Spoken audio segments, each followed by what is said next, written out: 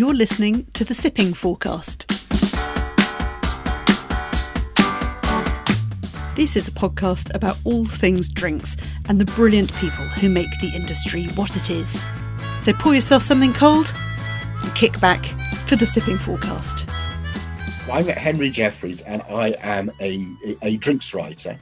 I've written 3 books on drink and I write for lots of publications, The Spectator, The Guardian, BBC Good Food, and I also have a day job working for a drinks retailer called Master of Malt, and I'm the features editor for their blog. So I write articles mainly about whiskey. So I'm a sort of jack of all trades booze person. How have you ended up doing this?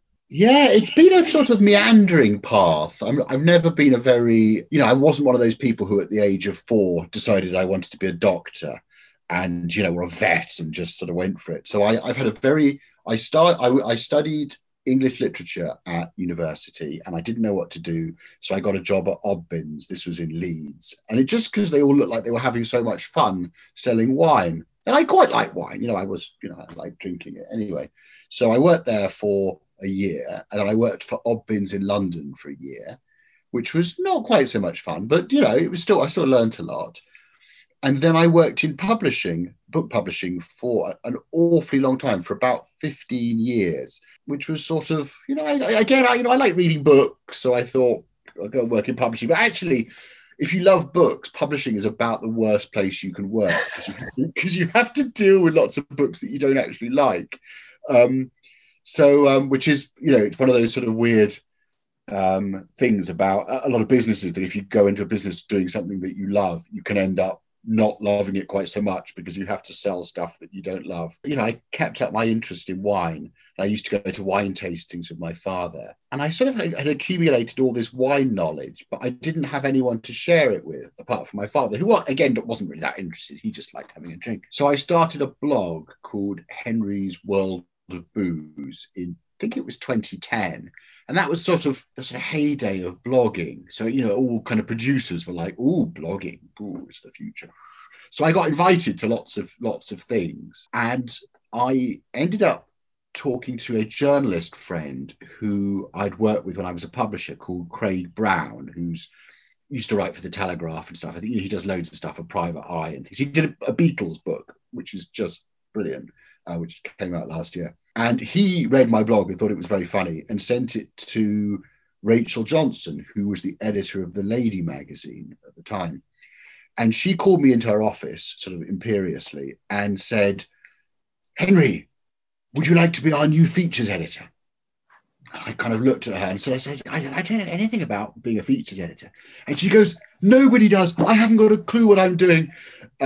And then I sort of said, "Well, no, I don't really want to be your features editor, but how about I write a monthly drinks column for you?" And she said, "Okay, good idea." So it started from there. And then she very quickly got fired, but the new editor kept me on and it became a weekly column. And I did that for a long time, for about 5 years. And that was great because, the pay was terrible. In fact, most of the time they didn't even pay me because their finances were so all over the place.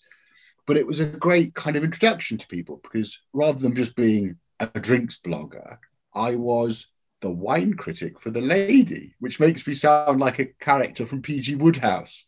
So that was great. And then I had a column at The Guardian for about a year looking at the history of drink.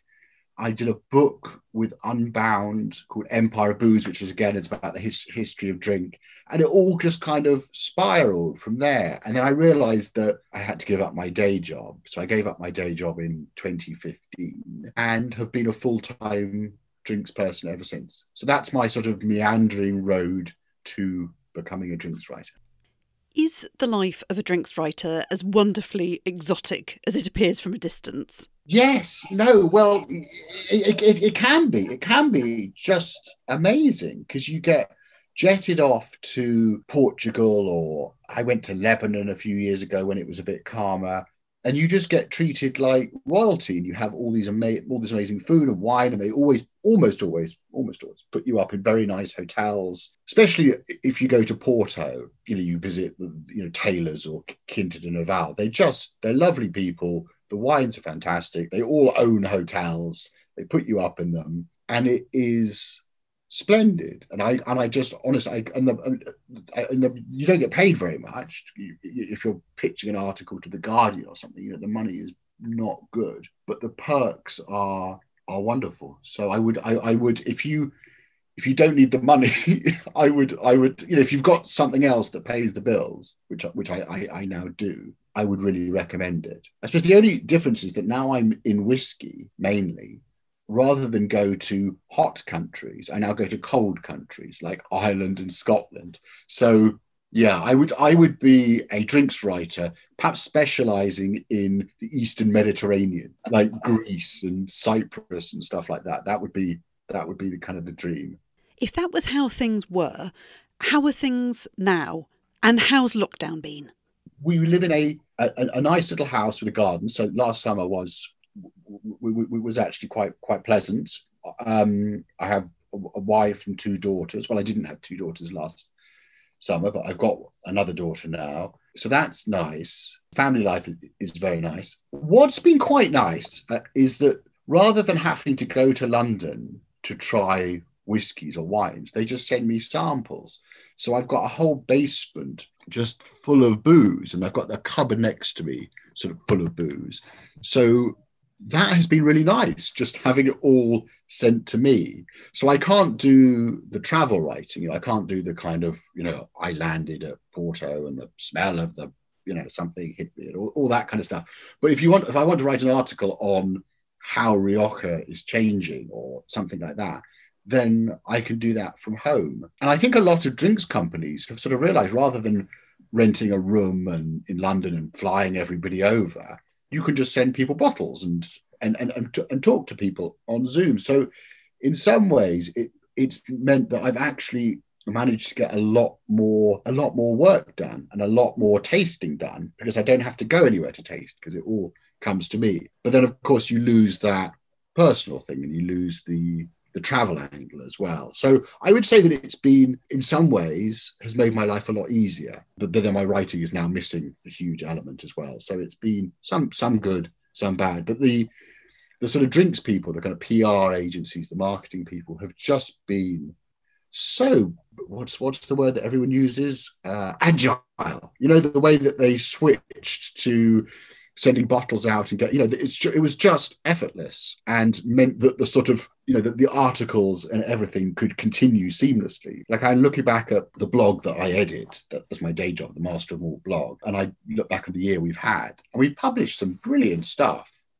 just from people, phoning people up and tasting whiskey and stuff. So yeah, it's been okay.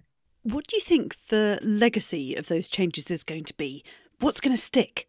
Well, I think there'll be less pointless press trips where whiskey companies, for example, there was a press trip I was meant to go on, which was flying to Portugal to try an Irish whiskey because it was aged in port casks. And it's basically just spending money. It's kind of lavish, but then they kind of realized that everyone is going to write about it anyway. So why are we flying everybody to Portugal? Because everyone's written about it. So I think people, especially in whiskey, because with wine, there's more to see. There's the sort of treading of the grapes, or in Portugal, there's machines everywhere else. But, there's the vineyard, and you can see what the vintage is like and stuff. But with whiskey, I hate to say it, it's a more industrial process. So there is less to see. So I think a lot of companies, unless they're doing a sort of come and visit our distillery and meet our distiller and that sort of stuff, I think there'll be a lot less slightly pointless press trips to exotic locations to get a story. What have you been drinking during lockdown? What's been your liquid of choice? Oh, God. I mean, everything, really. What I really like are sort of instant cocktails. So I've written a few books on cocktails, but to be honest, I can't be bothered most of the time. So what I love are things like gin and it. So, half vermouth, half gin, on ice, slice of orange, done. Or a Palmetto, which is my new favourite one, which is the same but with rum instead of gin. And I've got very into Jamaican rum. So this one is lovely. It's Plantation Zemeckis, and they're very funky and full of kind of sort of almost like overripe pineapple and stuff. So I've got very into rum. And then with wine, I've just got a hankering for Italian wine, particularly Piedmont, Nebbiolo. So I bought a load of Barbaresco just after Christmas because I've just got such a hankering. It's just such a distinctive wine. So those would be my kind of two things, I suppose. It's sort of instant cocktails and Italian reds. That's what I've been drinking a lot of. So this brings us niftily onto your new book, which I've been massively enjoying reading. I think like lots of people who suddenly find that they have the gift of time upon their hands, although not necessarily in the way that they may have chosen to have it. I've been really getting into cocktails, playing around at home, playing around with ingredients, all sorts of bits and bobs, although I'm starting from a very basic user perspective. I'm more of a drinker of cocktails than maker of them. Tell me about the book. How has this all come about? It's the publisher's book, the Mitchell Beasley. They do a series of books like the Gin Dictionary and stuff, and they just approached me and said, "Would you write the cocktail dictionary?" And I said yes. And so I was writing that. I think it was 2018 was when I was doing most of the writing. It's sort of my sort of cocktail book because it is quite basic. It's all recipes are ones that you can do at home. It doesn't require any sort of making your own tinctures. I mean, I talk to bartenders the whole time and they'll just be like, they'll start the recipe with 3 weeks before you want to make the cocktail, make an infusion out of, berries that you've collected yourself. And it's just a bit like, oh, Jesus, I'm not doing that. So it's basically everything that you can buy from your off license, everything that you can make in 5 minutes, doesn't really require, there's a bit of technique, like you need to get used to measuring stuff and using enough ice and all that sort of stuff. But there's no real skill involved, which is just up my street because I'm not a professional bartender. I'm quite clumsy. So it was a sort of cocktail book aimed at me. So that's why I think it works. I love the humour all the way through it. And I love how it's not, I'm trying to find a non-sweary way of saying this and failing, but I love how, it's not wanky. Because sometimes when people are, talking about ingredients or serves or methods, there can be a real kind of mystique and mythology around things. And that could be a real barrier to people having a go and having a crack at making stuff. And personally, I really, really believe in people, coming to have a go, being have a go heroes, rummage around in the back of your cupboard, see what's there and make some stuff and enjoy it. And now we've all kind of got the gift of time on our hands, not necessarily in the way we may have wished for it, but we've got the time on our hands at home. Now is the time to kind of, have a play and don't be put off by some of this must be gathered by moonlight and run through a rotovat 16 times or any of those kind of things. Yeah, well, exactly. Yeah, no. Well, that's what it's aimed at. I think a lot of bartenders, and definitely not all of them, because there are some wonderful ones out there. In fact, probably most of them are wonderful. But I think some of them forget that their primary job is to serve and is to make you feel good and to make you a drink and to sort of and do that mine host sort of thing, which I think is as important as making a good drink.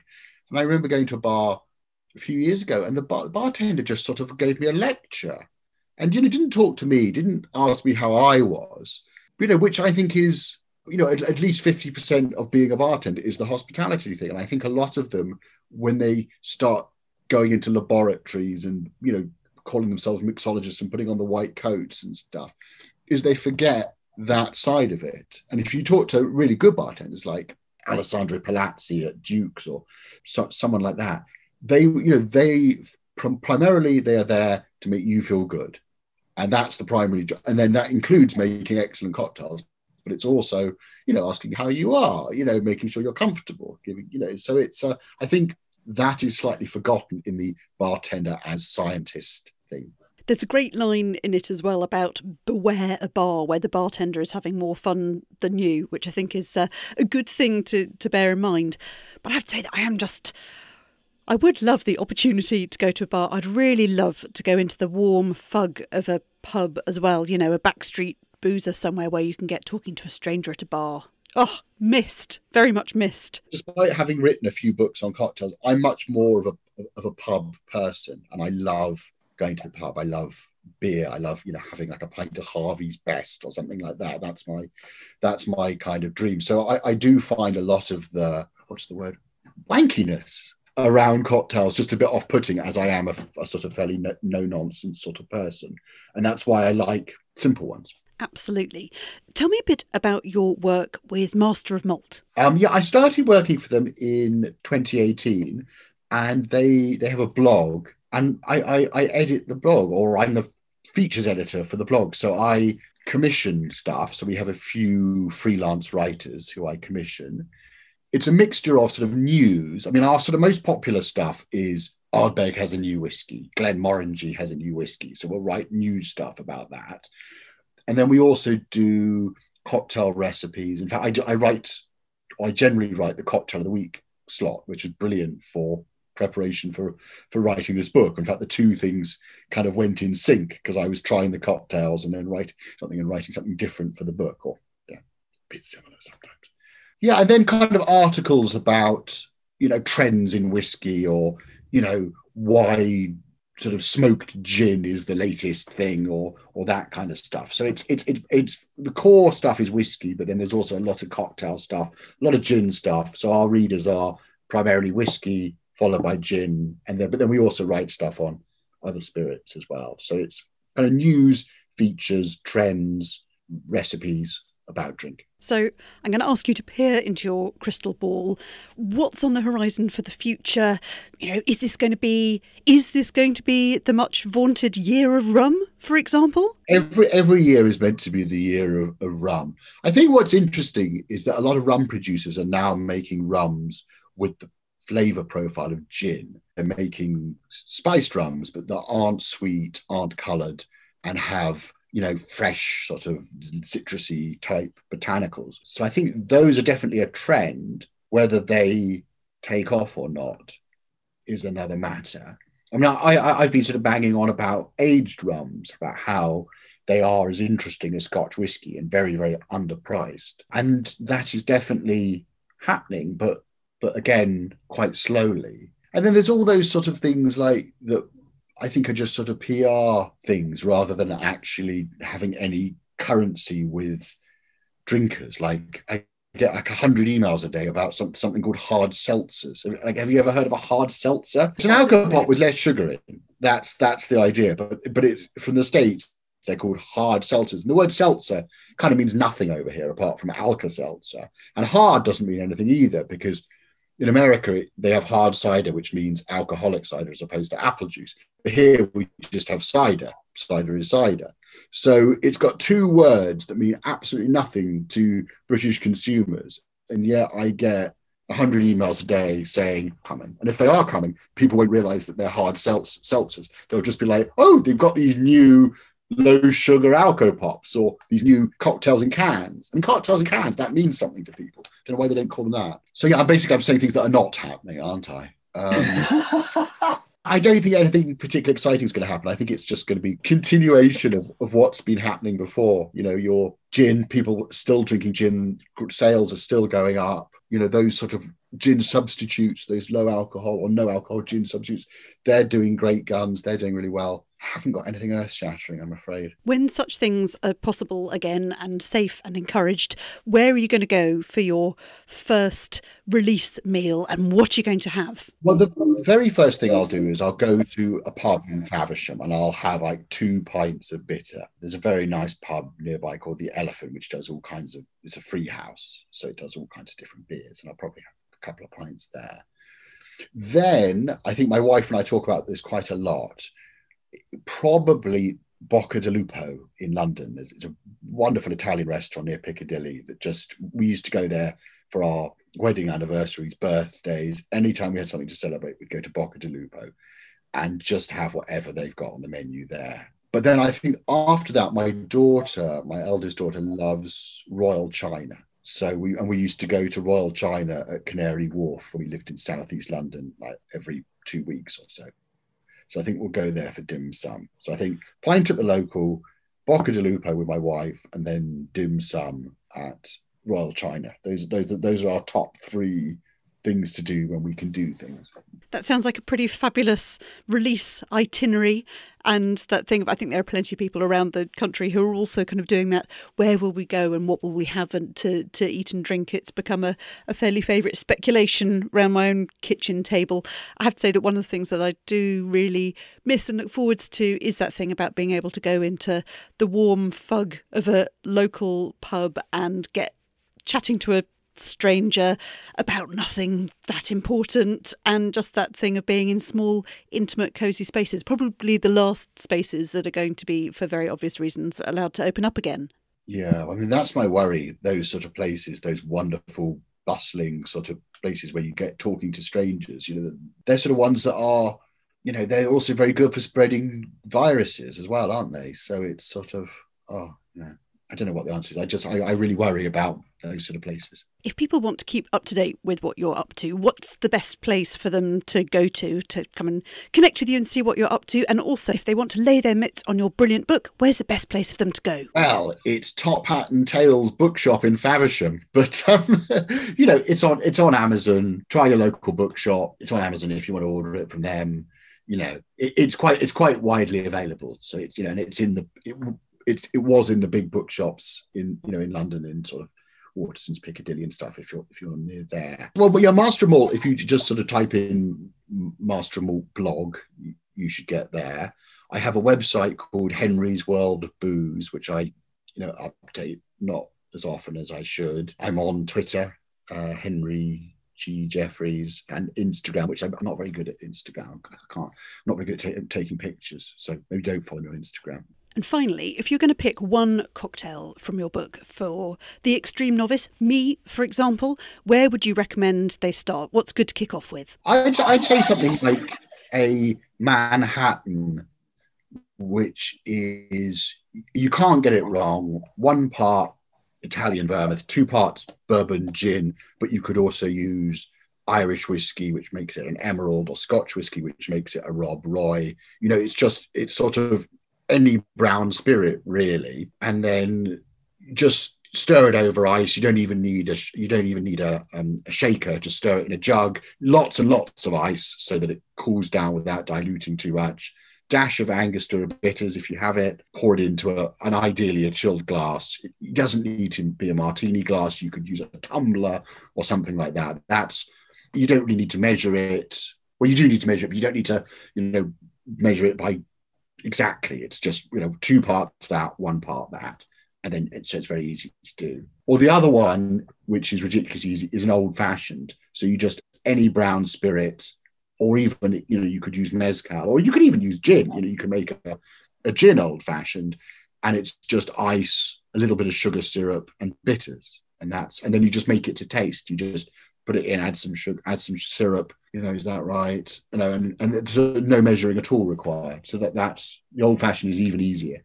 Oh, I absolutely love an old fashioned, but I have to give a public service announcement. Beware them on a Tuesday night. They are a lot of fun. They are very, very dangerous, though. That's the problem with cocktails, isn't it? It's because they are designed to make strong booze easier to drink. That is the point of a cocktail. So with whiskey, neat, you've got to give it some respect. As soon as you start adding sugar to it, then it's like, oh, this is just like, So I'm the same as you. I have sort of 1 or 2, and then I'll just move on to rosé or something like that, which I can drink slowly. But cocktails, straight back, go on. You've been listening to The Sipping Forecast with Cathy Caton, a podcast on all things drinks. You can subscribe in Spotify, Anchor FM, Google Podcasts, and a host of other platforms. And if you want to get in touch, please do. We'd love to hear from you. You can tweet at Cathy Caton or at Brighton Gin, and we'll get back to you. And if there's someone you really want to hear from on The Sipping Forecast, just get in contact and let me know, and we'll do our best to make it happen.